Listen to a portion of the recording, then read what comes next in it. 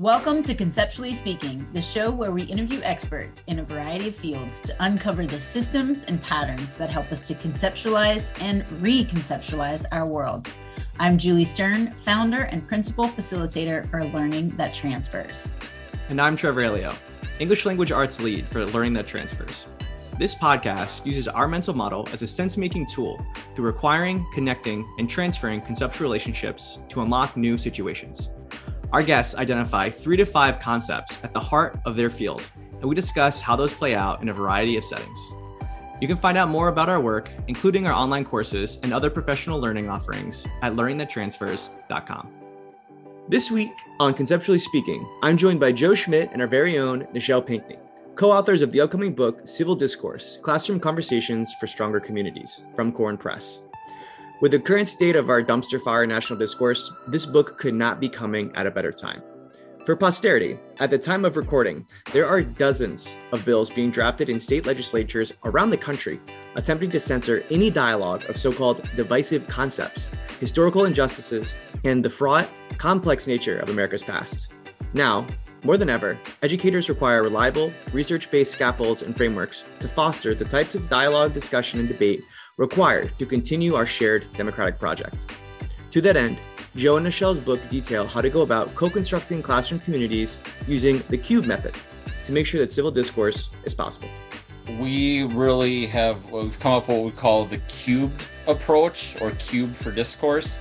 It's C-U-B-E-D, C for courage, U for understanding, B for belonging, E for empathy, and then that gives you to D for discourse.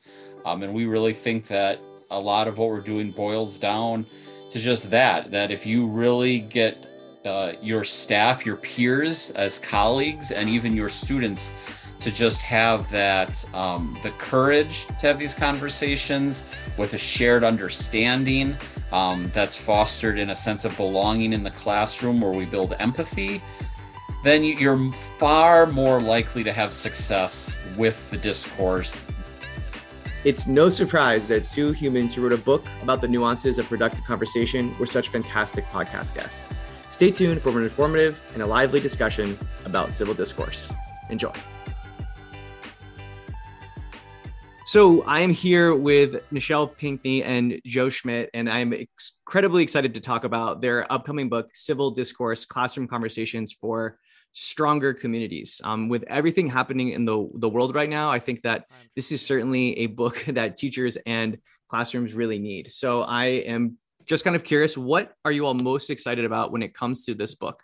I would say the thing I'm most excited about is literally giving and helping teachers and giving them a guide to how to have those conversations. Like, the reality is, at this point, teachers that are feeling stressed about what they can cover and all those things, it literally comes down to, where do I go from here? And so just to alleviate that stress from teachers and allow them to see that they can have these conversations, they can do it, and just there are ways to do it. Yeah, I would say for me, it's, I think, a lot of what Nichelle's hitting on. I mean, the idea of the book, the inspiration for the book, a little more than a year ago was, I do a lot of PD with educators here in my state and around the country. I get invited to speak, and it was just the topic that just kept coming up from everybody who would say, with COVID, so many state Council for the Social Studies conferences went virtual, and so they were able to just do things differently. And people would say, would you come do this? Would you that? And for me, the big one was Florida said, will you come do a keynote address? And I said, sure, what do you want? And they said, well, we've heard you talk about, like conversation, civil discourse stuff before. And teachers just really need a pep talk, right? It's not even about teacher moves, although that's great. They just need to feel good about what they're doing. And then that, of course, led into some of the teacher moves and the other stuff, but it was just like, man, this is social studies educators specifically, but I think educators just in general, and it hasn't gone away in the past year. We're seeing so much of it with school board meetings, and just out in the community. People are just at a point where the idea of disagreeing with somebody on something that you feel really passionate about is stressful.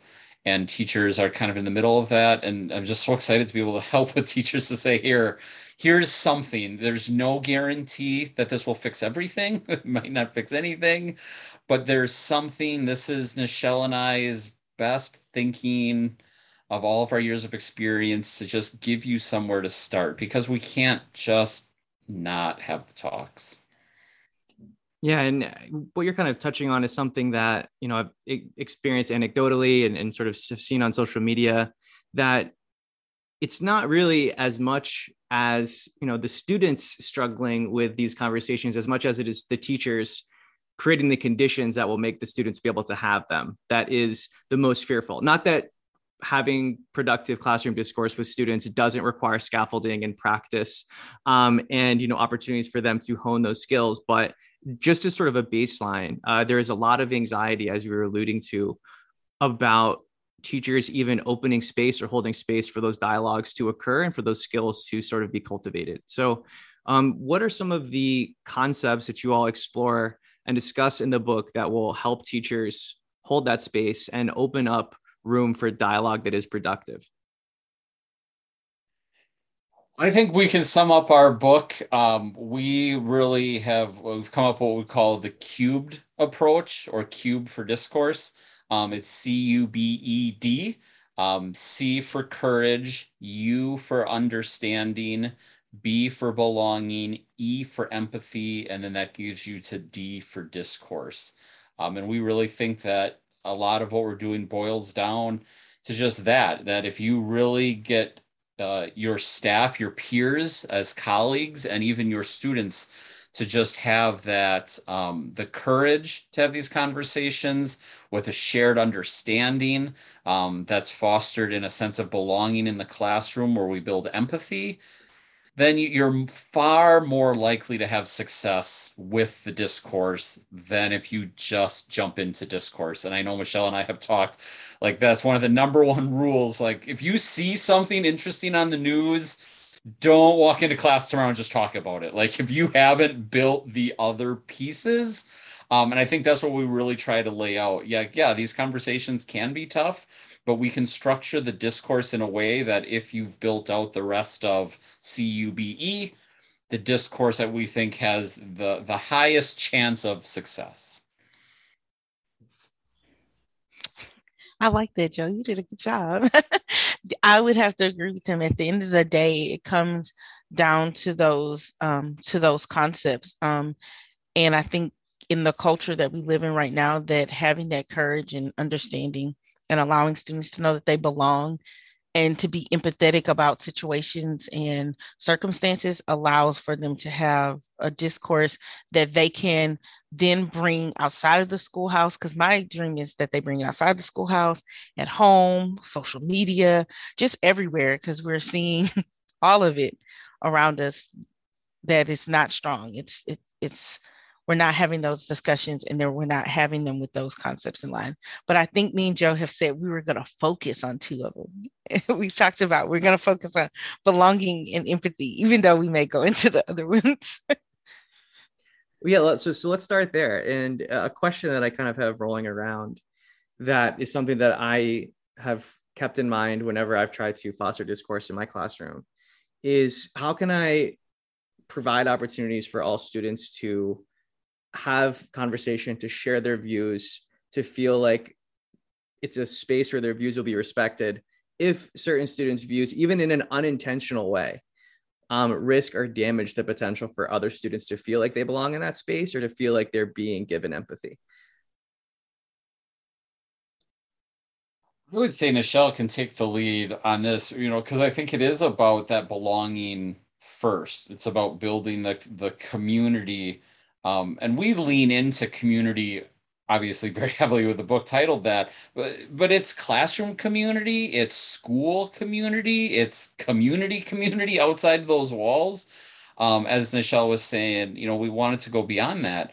But I think that first really kind of big piece in there before you can get to anything else, and this is where Nichelle does such a great job, is really building that sense of community in a class.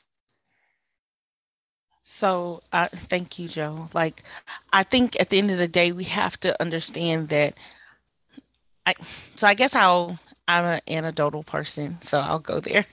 That idea of having to, where I first started teaching, knowing that my four walls were going to be those four walls for students, that they knew that we were going to have conversations, they were welcomed, they belonged no matter what anyone said outside of those four walls, and just setting that tone at the young age of 22 is a big feat when your students are 18.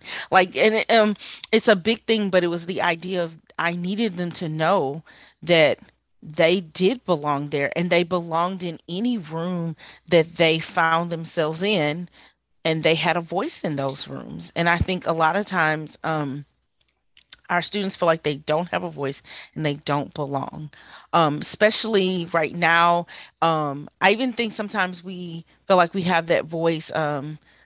Joe's done a lot of extensive work about the internet and what's shared and what shouldn't be shared and what's, clickbait and all those things. And that idea of even that voice, having power in that voice to be true in it and to be authentic in it, allows our students to see more and more how they belong and to let them know that they do have a voice. And so that was always my goal as a teacher. It's my goal as a curriculum director, is to make sure that everyone knows that they have a voice and that they belong where they are at that time.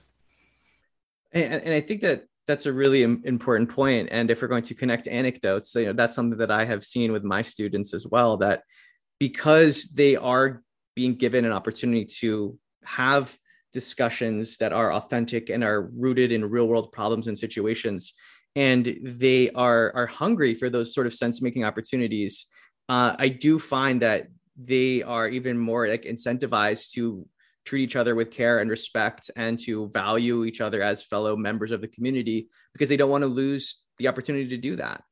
Because they know that it's special and they know that it is a place that they don't typically have access to, because their other, I guess, mode to engage in that discourse is the interwebs, which, as we all know, is, algorithmically incentivizing toxic, negative, polarizing conversation. So to be in a place where, the incentive architecture is built towards community and belonging and sense making, instead of, getting the most number of likes for your meme, it's powerful. So Nichelle, Joe's talking about the internet. How do you see the discourse that students engage in outside of school affecting or shaping the empathy and belonging you're trying to foster inside your four walls of the classroom?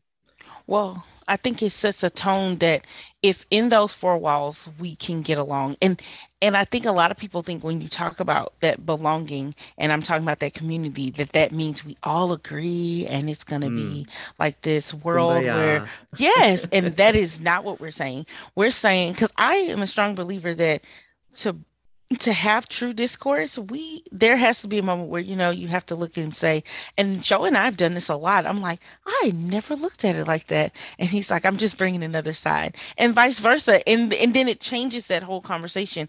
But I think we're in a time where sometimes not agreeing makes people feel like, oh, that means I don't belong. And I don't think that's true, or that it's not a sense of community. I don't think that's true either. I think that the idea that people may not agree, but can respectfully say, I heard you, I hear you, I may not agree, but I hear you and I respect that you have an opinion. And that's it. That still brings community. That still says you belong in the room because I was respectful enough to hear what you had to say, and vice versa. And I think that's the piece that we want to see stronger outside in the community. I think outside of the school is the idea that it's okay that we may not agree, but that's how we agree and how we disagree is the part of belonging and understanding people. What do you think, Joe? Yeah, I know we talk about it in the book, and I think it's just so obvious that sometimes people miss it. There, I don't think that there's a community out there that reaches its full potential by ignoring or cutting out parts of its population. I had a mentor for years, and so it always reminds me, none of us are as smart as all of us. And if you're thinking about, outside those community walls, there's all these issues going on that a local community, a state level community, federal, United States, that we need to problem solve. And even if we're not all necessarily working together, but if we're at least hearing as many different ideas as we can. And like Nichelle said, if we hear 10 different ideas, all 10 ideas can't be the best idea. All 10 ideas can't be the one that we go with. And so you are going to not always be picked or not always quote unquote win. But I can't imagine that there's really a long-term structure in which only hearing 2 or 3 ideas from the same 2 or 3 people will result in long-term better results than hearing 10, 12, 15 ideas from 10, 12, 15 different people, right? I mean, I think that's what we want our students to be able to go out and do. Here, it's a disagreement about whatever, right? A topic in class, a piece of the curriculum or current events. But 4, 5, 10 years from now, they might be a city council member and a business owner and a farmer who are trying to figure out how to solve an economic issue in their town. And if we say, well, we're not going to listen to you, we may be missing the best answers. And I think that the classroom environment is that little bit of that democracy laboratory where all ideas can be put out on the table and played with. And I had an old colleague of mine, a good friend of mine, who always used to say, I'm good for one good idea a year.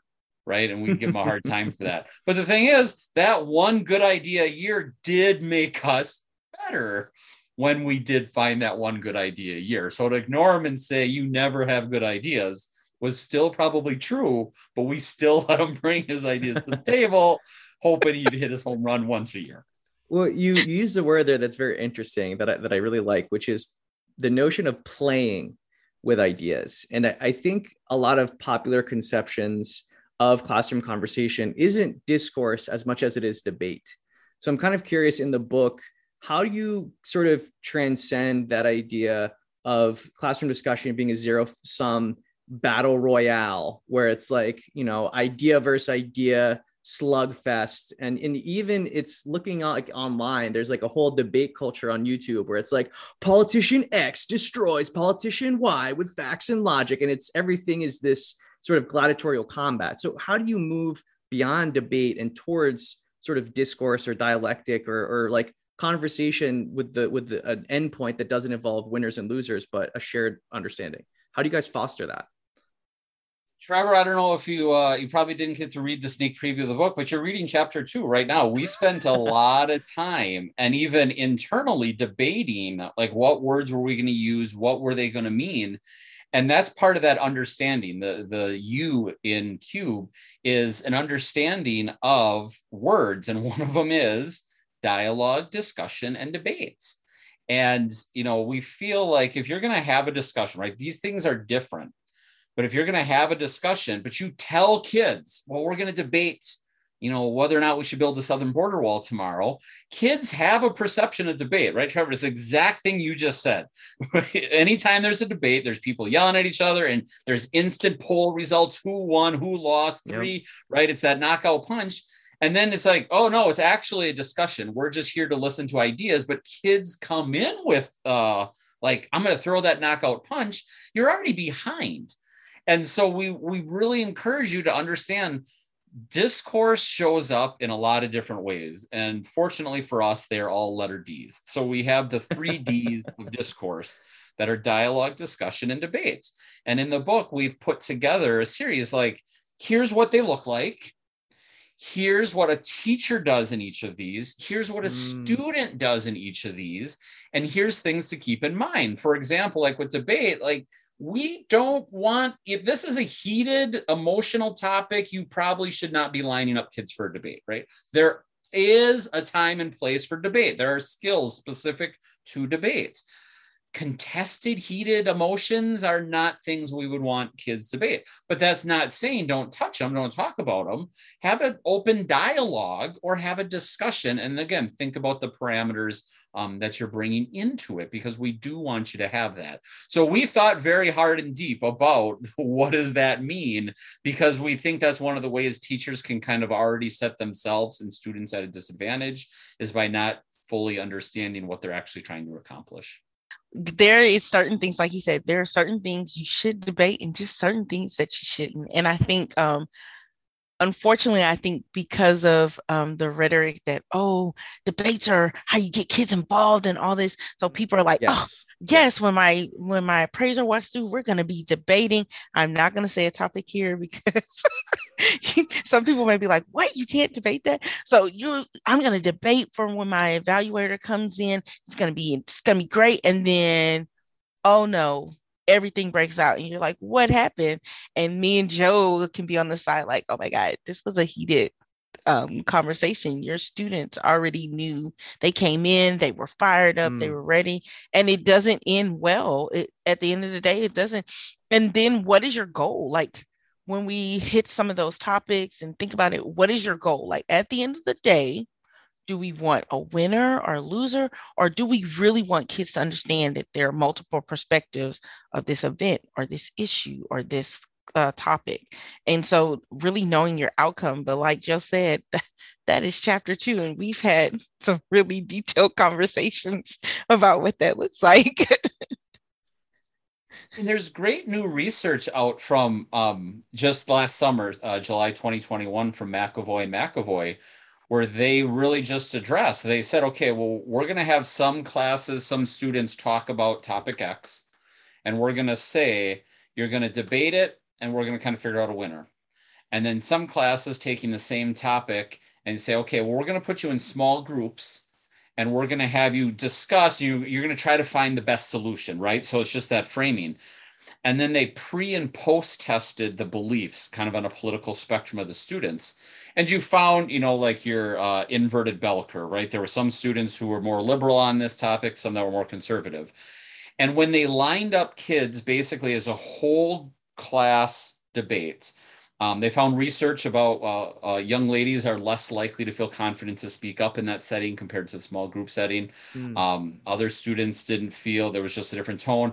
But what really stood out is in this environment, that bell curve of political ideologies actually gets wider and more extreme. But when those same topics were done in a way of, okay, we're going to put you in small groups, you two agree with this, you two disagree, you've got that political spectrum. Now, we just want you to talk about try to reach a consensus on the best solution to it. There was more student engagement, people felt more comfortable speaking, and that bell curve, inverted bell curve, closed. It moderated the beliefs. And so again, there's points and times and skills based on all these. But if you're thinking like, okay, well, my students are going to be really engaged by debating this, I mean, the research says that it's not, and setting them up in the manner of debate may actually give the more extreme views. And when you're probably hoping, I think most educators are like, okay, we're going to talk about this so people hear both sides, students get more exposure. I think inherently we want to try to moderate beliefs. I don't think that's a really intentional piece.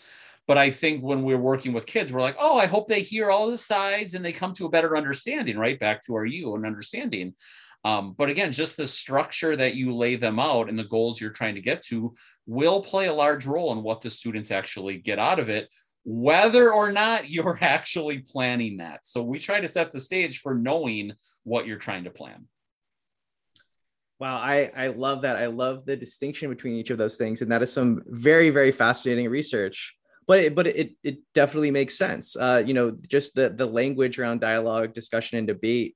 A lot of research from Lakoff and Johnson, who talk about like the metaphorical and analogical sort of structures of how we think about things. And so many debate metaphors are taken from like military or strategic conflict. So like our students are entering into these conversations with these like underlying mental models about like battle. So it's no wonder that happens. I am curious though, could you parse the difference between you said that there's dialogue and conversation. So I think debate clearly sort of stands on its own. How do you all see those things as being different or distinct? And what are some ways that you might use one or the other? Well, we define dialogue as just an open sharing piece. So okay, Nichelle could come in and say, I think this podcast is the greatest podcast because, and shares her thoughts. And then at the end of that thought, her thought's done. And Trevor could say, well, I think that this podcast is the greatest because, and then I could say, I think that this podcast is the greatest because, or I might say, sorry, Trevor, just for conversation, I might say, I don't think it's the greatest We're editing that out. Yeah, we can edit that out, but I'll just play. But we're not interacting, right? It's that one-way piece where we're just putting thoughts and ideas on the table. That's it.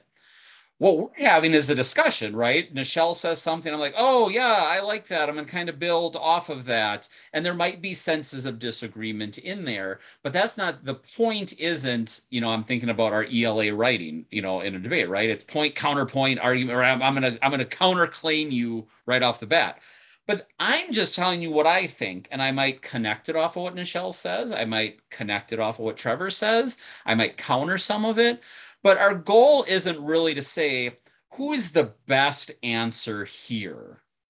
It's really about putting ideas. And again, there's that interactive component, not a series of speeches where it's just, hey, here's what I think. Okay, next. Here's what I think. Okay, next. It's that engaging interactive piece. And then when you get to the debate, right, we would probably come in having drawn sides.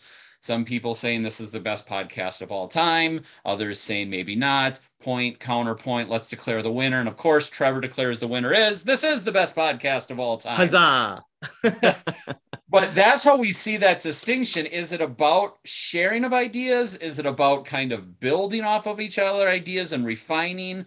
Or am I coming in to not acknowledge Trevor? There's no way. Trevor's on the other side, so Trevor could not have a good idea. And if he does, my number one responsibility is to beat back that argument so that it doesn't take momentum. Whereas in a discussion, again, back to that community building. If Trevor has the best idea, even if it's not mine, even if it's not quite what I agree with, how can we build off of that? And maybe I can shape it and go, but let's moderate it a little bit. We're not here.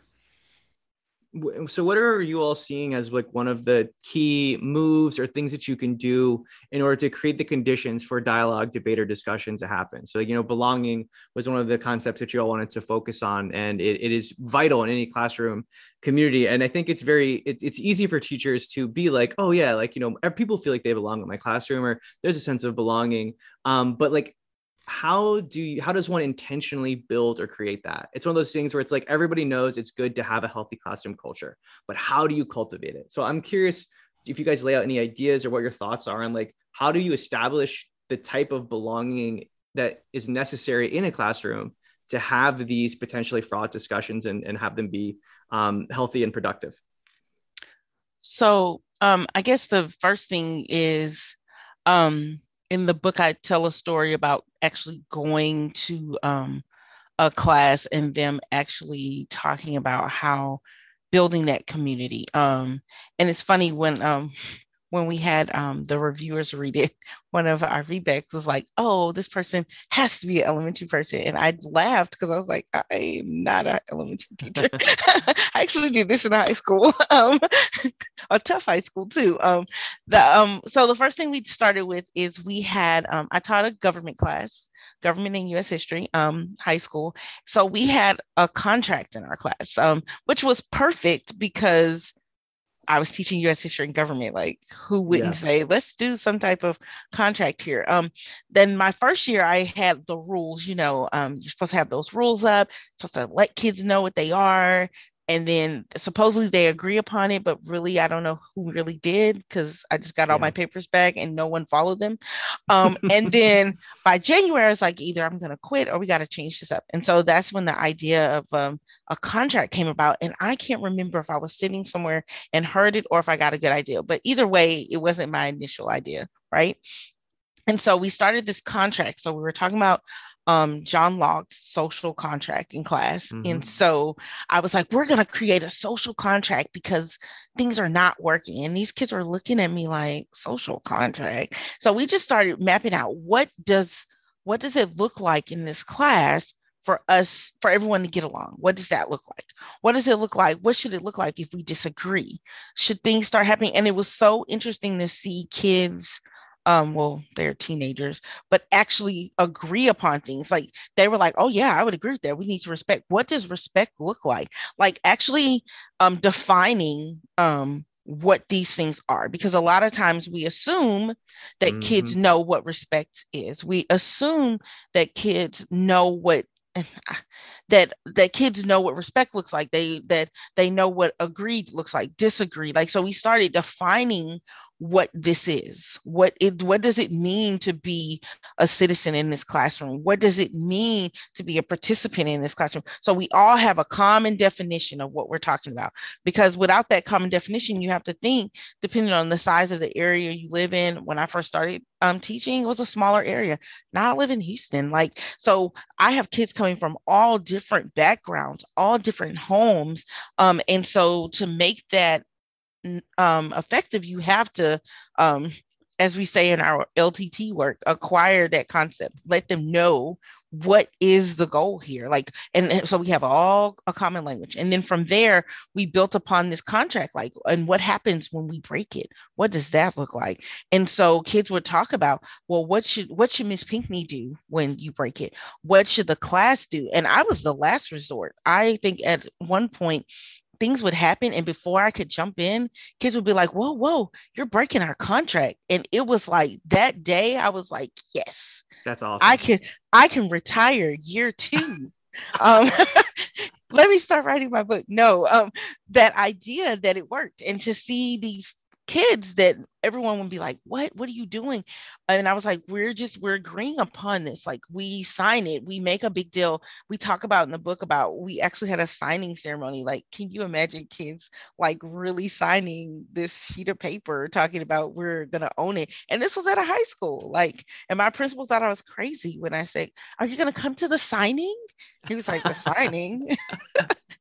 The athletic signing? No, the social contract of Miss Pinckney's AP government class.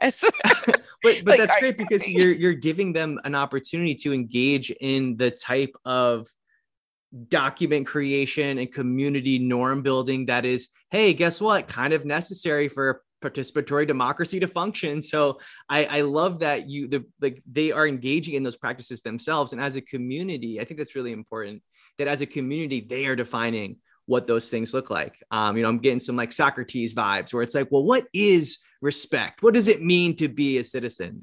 So I think that that's so important, because it's very easy for us as educators to assume that either students know what, effective conversation looks like, or what respect looks like, or we impose our own definition on them that might not be, necessarily as expansive or culturally responsive as if they created themselves, which is huge.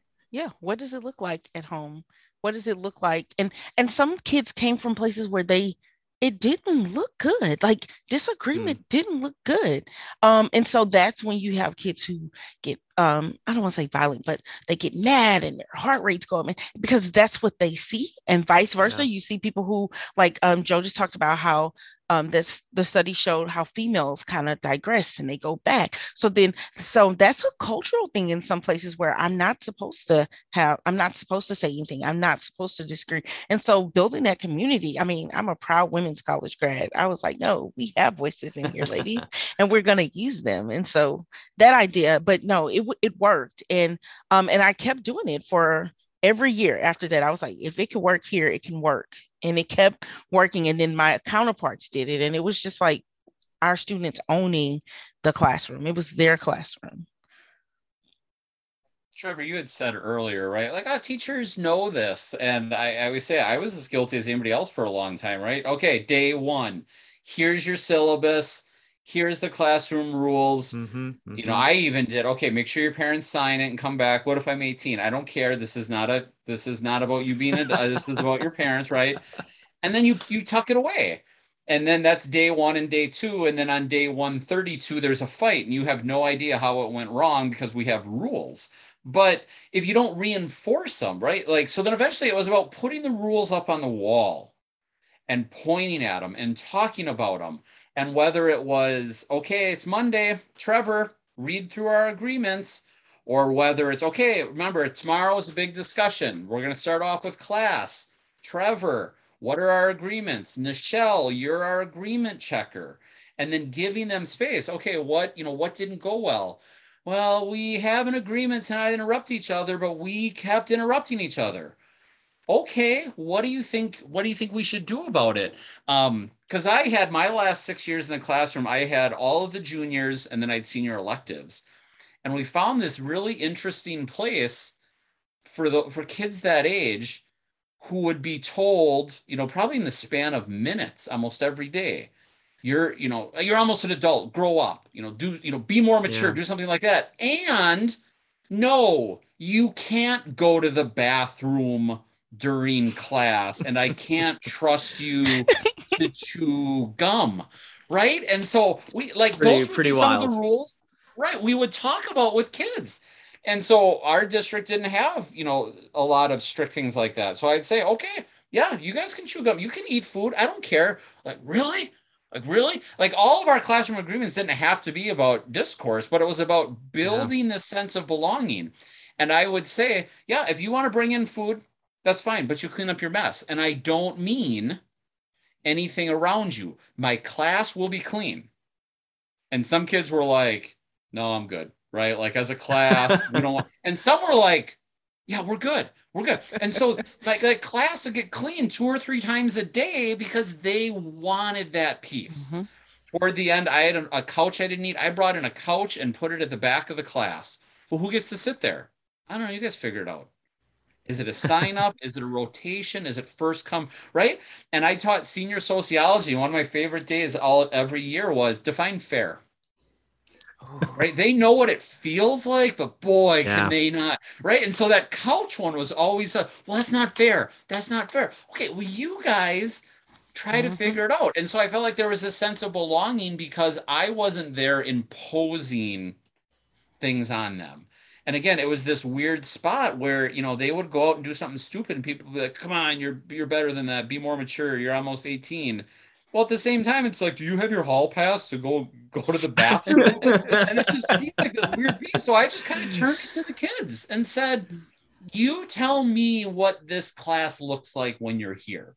And I think I loved discussions. My classes were set up, the desks, half face to the right, half face to the left. We talked all the time. And I would always say, don't look at me. You're talking to each other. But I don't think, looking back, I don't think that would have been successful if I was like, day 1, here's the rules, sit down, be quiet, no talking. Day 17, why aren't you all talking during our discussion? Like it's overtime. And so for me, that's why I think the big key, and we said like for us, here's a bunch, but I think belonging is that such a huge piece because if students don't feel like they belong there, I think it's really hard to do much else. Yeah, that's so important and so true. How many of the quote unquote rules that we have sort of pre or prior established work against the agency and autonomy that we want to foster in our students? And then we are confused when they aren't able to act on, those sort of like skills or competencies where it's like, why can't you just be an independent learner?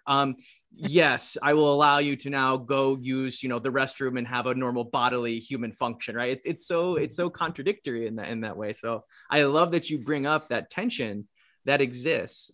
So speaking of tension, how do you navigate the fact that you are establishing a sense of freedom and ownership for students while still providing structure to make sure that dialogue stays on the rails and has some sort of, generative or positive output at the end? So what does it look like to in our work with Learn That Transfers, we talk a lot about freedom within structure. So like, what does that look like? How do you allow that freedom while also providing a shared structure or understanding that's going to lead to positive discussion?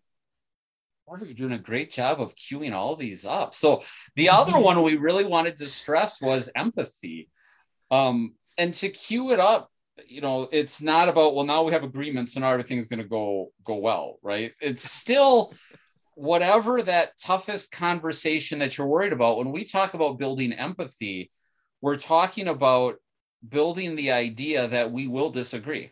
And we have rules and structures in place to deal with that. But students really have to experience it. And so we suggest thinking about the other ways that you can teach the skills that you want kids to have about this before you get to the contentious one. And Nichelle's heard me say this a million times. My go-to all the time is a hot dog a sandwich, right? Is like, if you put all these structures in place, and then you have your students, navigate a question. You're going to do a structured academic controversy, or you're going to do a Socratic seminar, is a hot dog a sandwich? And they struggle to navigate those pieces of the skills you want them to do, because then there's the underlying teacher component. What are you building on that? What is this, the curriculum alignment or the standards alignment? Is this about claims, evidence, reasoning? Do you want them to just come in with a strong thesis and then, be able to argue? What is that piece? That's the underlying idea. And I feel like I say this more and more. There are people out there who say, don't teach my kid about X, Y, or Z. But I haven't heard, don't teach my kid to read and write. And so if we can keep coming back, right, if that's what this is really about, the topics are conversation pieces that get kids engaged to become stronger readers, writers, speakers, listeners. We bring that in. They still need practice. They still need to, is a hot dog sandwich. The one I use with my pre-service students, should the capital of Maine be in Augusta? It's like the 8th or 9th largest city. It's not really centrally located. It's on a river, but do you need that anymore, right? There can be content specific pieces that fit in your curriculum that move student learning forward. And if Nichelle is like, yeah, it's Augusta, and I'm like, it's not, like, you're probably not getting a call from mom or dad about an upset parent about that. Whereas there's a lot of topics that you might. But until the students can navigate that empathy piece where it's like, okay, I know how it's going to go. I don't agree with Trevor, but we can still walk out of this room together. Then you can say, okay, let's use these structures we're familiar with.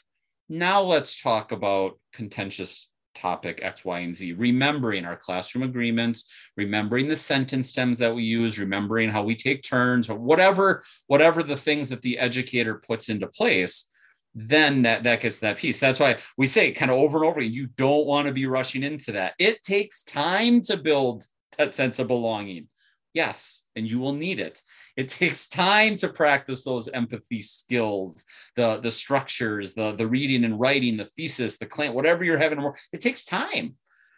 But I would much rather take the time building up those skills so that when that big day comes, it goes smoothly and students walk out feeling good, rather than have rushed into it and then trying to backtrack and figure out where it went wrong. Yeah, you're right, Joe. Like I almost, after you said that, I was thinking in my head, almost every state, and even when we work with the school, IB schools and all that, all of their standards or guide or everything, it literally builds up. Like most courses build up. Like no one starts a class and say, first day we're going in, we're talking about the Holocaust. Like, what is it? Like, who does that? Like, I haven't been in a state yet that starts off their course like bam in your face. Like it starts slow and steady. Like, and so that's what you should do in your class. Like you should start easy. Like Joe and I go back and forth about this. We're both huge sports fans. March Madness is coming. So we both have our teams. We already know, like, this is the fun part. And so going through that, something as simple as that, I used to joke with my football players, like, who's gonna, like, at the homeschool, how much you guys gonna win by tonight? How much? Let's put it on the board. Like, how many people, let's have some, and then actually bringing up evidence, because I have football players. Oh, Miss Pinckney, we're about to win this game tonight. Oh, you are? What evidence can you give me? Because last week, such and such had this many passing yards. Are you gonna get that many this week? Because this team has this many. So even starting to teach them how to use other other things to justify their statements, because a lot of times people kids want to just say something because, well, right now it used to be they just want to say something because they heard their parents. Now is they want to say something because some TikToker said it, or some I don't even know the other things. I'm starting to get old, but that one for sure is enough for them to be like, oh, this one said it, and so it's got to be truth, right? And so the next part is, yes, such and such did say that. Now, what have we learned in class to justify what they've said? What other source do you have? And so even something as simple as, like Joe said, is the hot dog a sandwich? And I told him, no, it's not. Well, Joe should have told me, Michelle, can you justify that? And I cannot. I'm just saying. But that idea that you have to allow students to, and we always did that. Like, my students knew you can't have we're going to have this conversation, but we want to back it up. We want to back it up with evidence, even if it's evidence from my wonderful classmate next to me. That's okay, because that's part of those talk moves. Like, I love when Joe said, well, when Joe said this. And so starting to teach, how do we talk? How do we have those conversations? But yes, yeah, it's too much. I did an argument map around is cereal with milk a soup? And I'm like, no. And then so for like 15 minutes, I led a group of teachers building the argument map. And by the time it was done, I'm like, God, but I still can't accept it. But that's one of those things, like, you have to work with kids. If you don't have the evidence, right? If we're working with primary sources, I always say, like, point at it. What are you talking about? If you're referencing the document, point at something in there. As Nichelle said, right? If you're building off of, I agree with what Trevor said because, right? You're building those pieces. And I think that's just another subtle way that builds strong communication skills and helps set that stage for your classroom to be successful, because you're building the skills that need to come into it. You're helping support that empathy. Like, Nichelle, what Nichelle said, I disagree with, but it doesn't I'm not disagreeing that she's not a horrible person. I disagree with her statement because, right? And so how do you give them those skills to navigate that? And it's just we think you practice it before you jump in, whether is a hot dog a sandwich? Or when I was working with Nichelle's district, somebody said it's a taco. And wouldn't you know, a room of like 50, 60, 70 teachers, we were off track for 5-6 minutes because they were passionate. They came from all angles. No. A taco is a type of sandwich, not vice versa, right? So then we're like, what's the hierarchy of sandwich, taco, hot dog? And then when I got done, I'm like, guys, you know what we just did? We were practicing those skills of discourse. And this could be the same thing if you were talking about political parties or government structures or different ways to handle inequalities, right? You all were bringing an idea to the table. And then we started to sort through based on what you were saying. And they were doing it, as professionals and having a good time, and they had fun. But then you could see them kind of step back and be like, oh man, we got tricked. And it wasn't a trick. They just actually enjoyed a conversation. But I kept saying, what's your evidence? What's your evidence? Right? And they just moved through a conversation. Oh, I love that. I love that so much. Oh, go ahead, Nichelle. No, I was going to say, and I think even we talk about in the book, so I was going to bring up the idea that when we talk about that empathy, about even the resources that we allow students to use or give students to use, because it also helps them to acknowledge different points of view. So I can't just bring in the same source all the time. There's so many sources out there, credible sources versus non-credible, but that idea of allowing kids to be empathetic, even though at my home, we never watch CNBC, but this article that I read from CNBC, I don't know why we don't watch it, because I agree with everything here. It changes the view, or it changes the rhetoric that's out there of, I almost say, fake news too. Like, so building just different levels of empathy. Like we talked about building empathy, and I acknowledge that you said this, I agree or disagree, but also acknowledging the resources and the things that have already been quote unquote debunked as not reality or not good journalism or not good sources and different things like that, whoa, I can agree. We did a training recently and allowed teachers to read articles, and I didn't tell them where the articles came from. And it was very interesting to see how many of them thought, this is the better article, like this is more justifiable. And then when we start getting into where it was from, you could just see a difference in the room. It was like, oh, wait. Yeah, so some things you can do that. It builds empathy to even allow them to see that, okay, there are different views from sources that I may not normally agree with that could be a valuable source and have a good opinion and use. So that's the other piece I like in regards to thinking about empathy and giving them those resources to be able to have these discussions and be able to justify, because a lot of times building that into making sure they have the tools they need to be able to do this. Yeah. And so that's something else that's been kind of rattling around in my mind too, in that when we think about what is quality journalism, what is a reliable source, that has the potential to be very sticky, because all of us, regardless of our political affiliation or ideology, fall prey to confirmation bias. And we all think whatever aligns with our ideological position is the more reasonable, rational thing. And oftentimes we see something from another perspective as being fake news or being misinformation. So do you all put any like guardrails in place, or are there any like things that you go into to sort of like establish here's how we could sort of confirm that this source isn't totally magically objective, non-perspectival, like zero, whatever, but is at least operating in a way that is trying to adhere to reality or create a good faith argument or perspective? How do you guys sort of navigate that and sort of set those parameters for what counts as a fair, legitimate source? I think we can bookend it a little bit with a couple parts of the cubed approach. And one is that understanding, like when you say misinformation or disinformation or fake news, what is that? And what does that mean? And how does that impact the information that you're coming, right? So there is a media literacy component to it.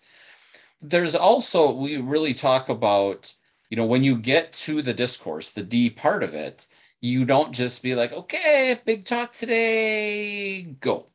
Right? Like, what are the structures you're putting in place? If it's a structured academic controversy, you are providing resources for them to work off of. You might be, if you follow in chapter 4, the E for empathy, we talk about the Let's Act framework. And I always say my favorite part in there is the T, the talk one, where it's giving articles. And it's not about, well, Trevor, do you agree with that? Or what's your stance? It's about just looking at the articles and saying, okay, which of these articles think we should do X? And the example that it's from Genevieve McCaffrey from University of Missouri. When she writes about it in NCSS, she talks about Colin Kaepernick taking a knee. Should he be punished? Right? So you provide these articles. Okay, well, which of these say he should be punished? Which ones say he shouldn't? Which of these are written by politicians? Which of these are written by athletes? Which of these are written by journalists, right? And then can you find trends? Can you start to look through? Are you seeing politicians look at it one way or the other? Are you seeing, right? And that's fascinating. That's a layered approach into, trying to get past, oh, well, that's that news station, so it's fake news, or it's not fake news, or it's this, or it's that. But can you start to say, like, well, the people who think he should be punished, though, they tend to fall in this category. They tend to be from these certain news sources or from these, careers. They're non-athletes who are politicians, like, right? And that's not to say, like, oh, well, then they're wrong. It's just to say, okay, did you notice people who are for it tend to fall in these categories, people who are, and then what does that mean? Again, Trevor, I don't need you to take a stance yet. We'll get there.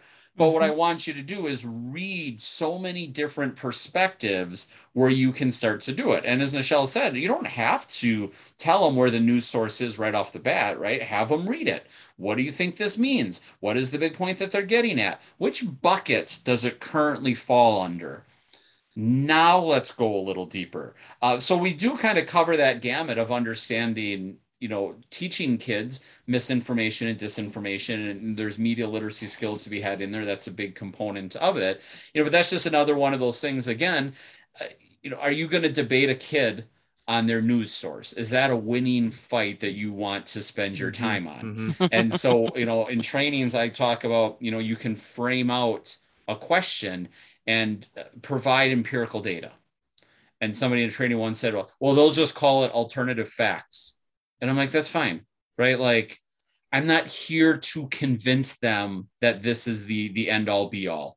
I'm going to have this, and if they don't believe it, then great. Don't use it in your argument tomorrow. That's fine. That's there's so many other things that we can get into that and get into it and get out of it with students, that you would want to, think about the media literacy, think about the structures. What are you providing? How are you having them tackle those? I mean, Trevor, I wish we could have like another 6 hours, or we could just say, hey, Nichelle and Joe say you could go buy the book, because I think we do a really good job of laying out how all the pieces go. That's the summary at the end. Trevor, that's a great question. I really can't answer it in a couple of minutes because it's really such deeply embedded work. That was slick, Joe. You've been on some podcasts before. Oh, yes, go ahead, Nichelle. I was just going to say, just making sure that students understand the purpose, the author, and the audience, like at the end of the day. Yep. And right now, with all of the different legislations that have passed, knowing which things that you give that 360 approach and actually allowing kids to see that. Like, so that means, yes, I'm not going to name sources. I'm not going to do that. I'm going to have to show a left, a center, a right. I'm going to, like the game, like I have to incorporate all three. And there are media outlets or articles written from different media outlets that do fall along that spectrum, and being able to know that, I say just being able to recognize it, even with whatever political affiliation you may have or things like that, being able to look at what voice is in here. So we're going into that ELA part, like what voice do you hear with the speaker here? What do you, who are they trying to get this out to? Who is this written for? Why is it written this way? What is the purpose behind it? And then at the end of the day, what are they trying to communicate? What is the message that they want? And as you go through those components, so is that the message that you want? Is this the audience that you're reaching? And getting kids to break it down like that. But like Joe said, you totally can buy the book or get one of us to come to your school in your district, and we can break this down. I have a wonderful training on it. Y'all are good. Look at you. That teamwork. Well, that is I think a fantastic sort of a way to wrap up the podcast. But what I really love, kind of ending on that note, when I think about one of the many reasons why we need more civil discourse, it's because the world that we live in today is more complex than it has ever been, and it is only increasing in complexity. And if we don't have the ability to come together and share different perspectives and form a cohesive dialogue and make sense of this collectively, like we are in very, very deep trouble. So I love that idea of, it's not about filing things in like good, bad, right, wrong. It's this layered, tiered approach where who said what, why do you think they might've said it? I've got a lot of leverage whenever I teach rhetoric and media literacy with my ELA classes of just talking about motivation. How does it serve this person's interest to have this opinion? You know, how could they potentially benefit? And creating opportunities for students to have conversations that allow them to reach that level of depth and nuance. And if we're going to talk about that idea of debate that we had mentioned earlier, I think there's a lot of assumptions that if kids are yelling and standing and screaming, they're engaged because they're not asleep. But what you all are talking about, it sounds like it is cognitively engaging, where even if it is a classroom where it's just sort of like a really tight, nuanced conversation as opposed to people up and screaming, that's engagement. They're having the types of conversations that historians have, that media theorists have, that cultural critics have, and it's authentic and real, and they've got to build that community themselves. So I'm really excited to dive more into the Cube method and the book overall. It sounds like you'll have really set the stage for a beautiful framework to have some really powerful, meaningful conversations. So thank you all so much for coming on the show. If I'll give you an opportunity to officially plug where people can find more of your work and resources, since you've already done it subtly in such a fantastic way. Nichelle's pointing at me as I tell him Nichelle created the bit.ly for the. Yes. So you can It's so cool. Our book is like everywhere, as my nieces say. You can get it from Corwin, as well as you can get it on Amazon, Barnes and Nobles. You can find us. This is the part where I like Joe to plug in because he has that voice. We can say, and you can find us here. Yeah, you can search again, Civil Discourse, Classroom Conversations for Stronger Community. You can search that through Corwin on Amazon. You can find us on social media. I believe right now, and probably by the time this airs, it will still be pinned on my Twitter account at Madison Teacher. I have a recent blog that has some links to how to pre-order that. We're currently doing a series where we're interviewing the people who wrote the intro blurbs for the book and giving a little framework. So you're hearing those voices as well. But as Nichelle said, we're happy to come out. We have trainings to help educators do this. I actually met with somebody today about, can we do this with middle school kids? Can we set the stage with kids? And I said, is your staff on board for supporting classroom agreements? Because that's what I'm going to tell the kids about. Do they have that shared understanding of everything Nichelle was saying? But it's not going to matter if then you send them back to class and nobody listens to them. So definitely follow us. And I'll let Nichelle spell out her Twitter handle because it starts to come up automatically. But I'm at Madison Teacher on Twitter. You can find all this stuff there. You can Google on Amazon and on Corwin, our book as well. And my Twitter handle is Miss Nikki _P. So, but I'm sure Trevor will have it in the whatchamacallit. Yes, all links will be shared generously in the show notes. So thank you all so much for coming on. It was a fantastic evening of, would this be dialogue? Discussion, of course. I'm going to edit it out where I said wrong and say discussion. You'll probably edit out the part where we even considered debating that this was not the greatest podcast ever, too. Oh, 100%. Thanks for tuning in to this episode of Conceptually Speaking. We hope you enjoyed the conversation and are coming away with a stronger grasp of the concepts and mental models that help us to understand our world. If you like this podcast, please like, comment, or subscribe on your favorite platform and join our community by visiting learningthattransfers.com.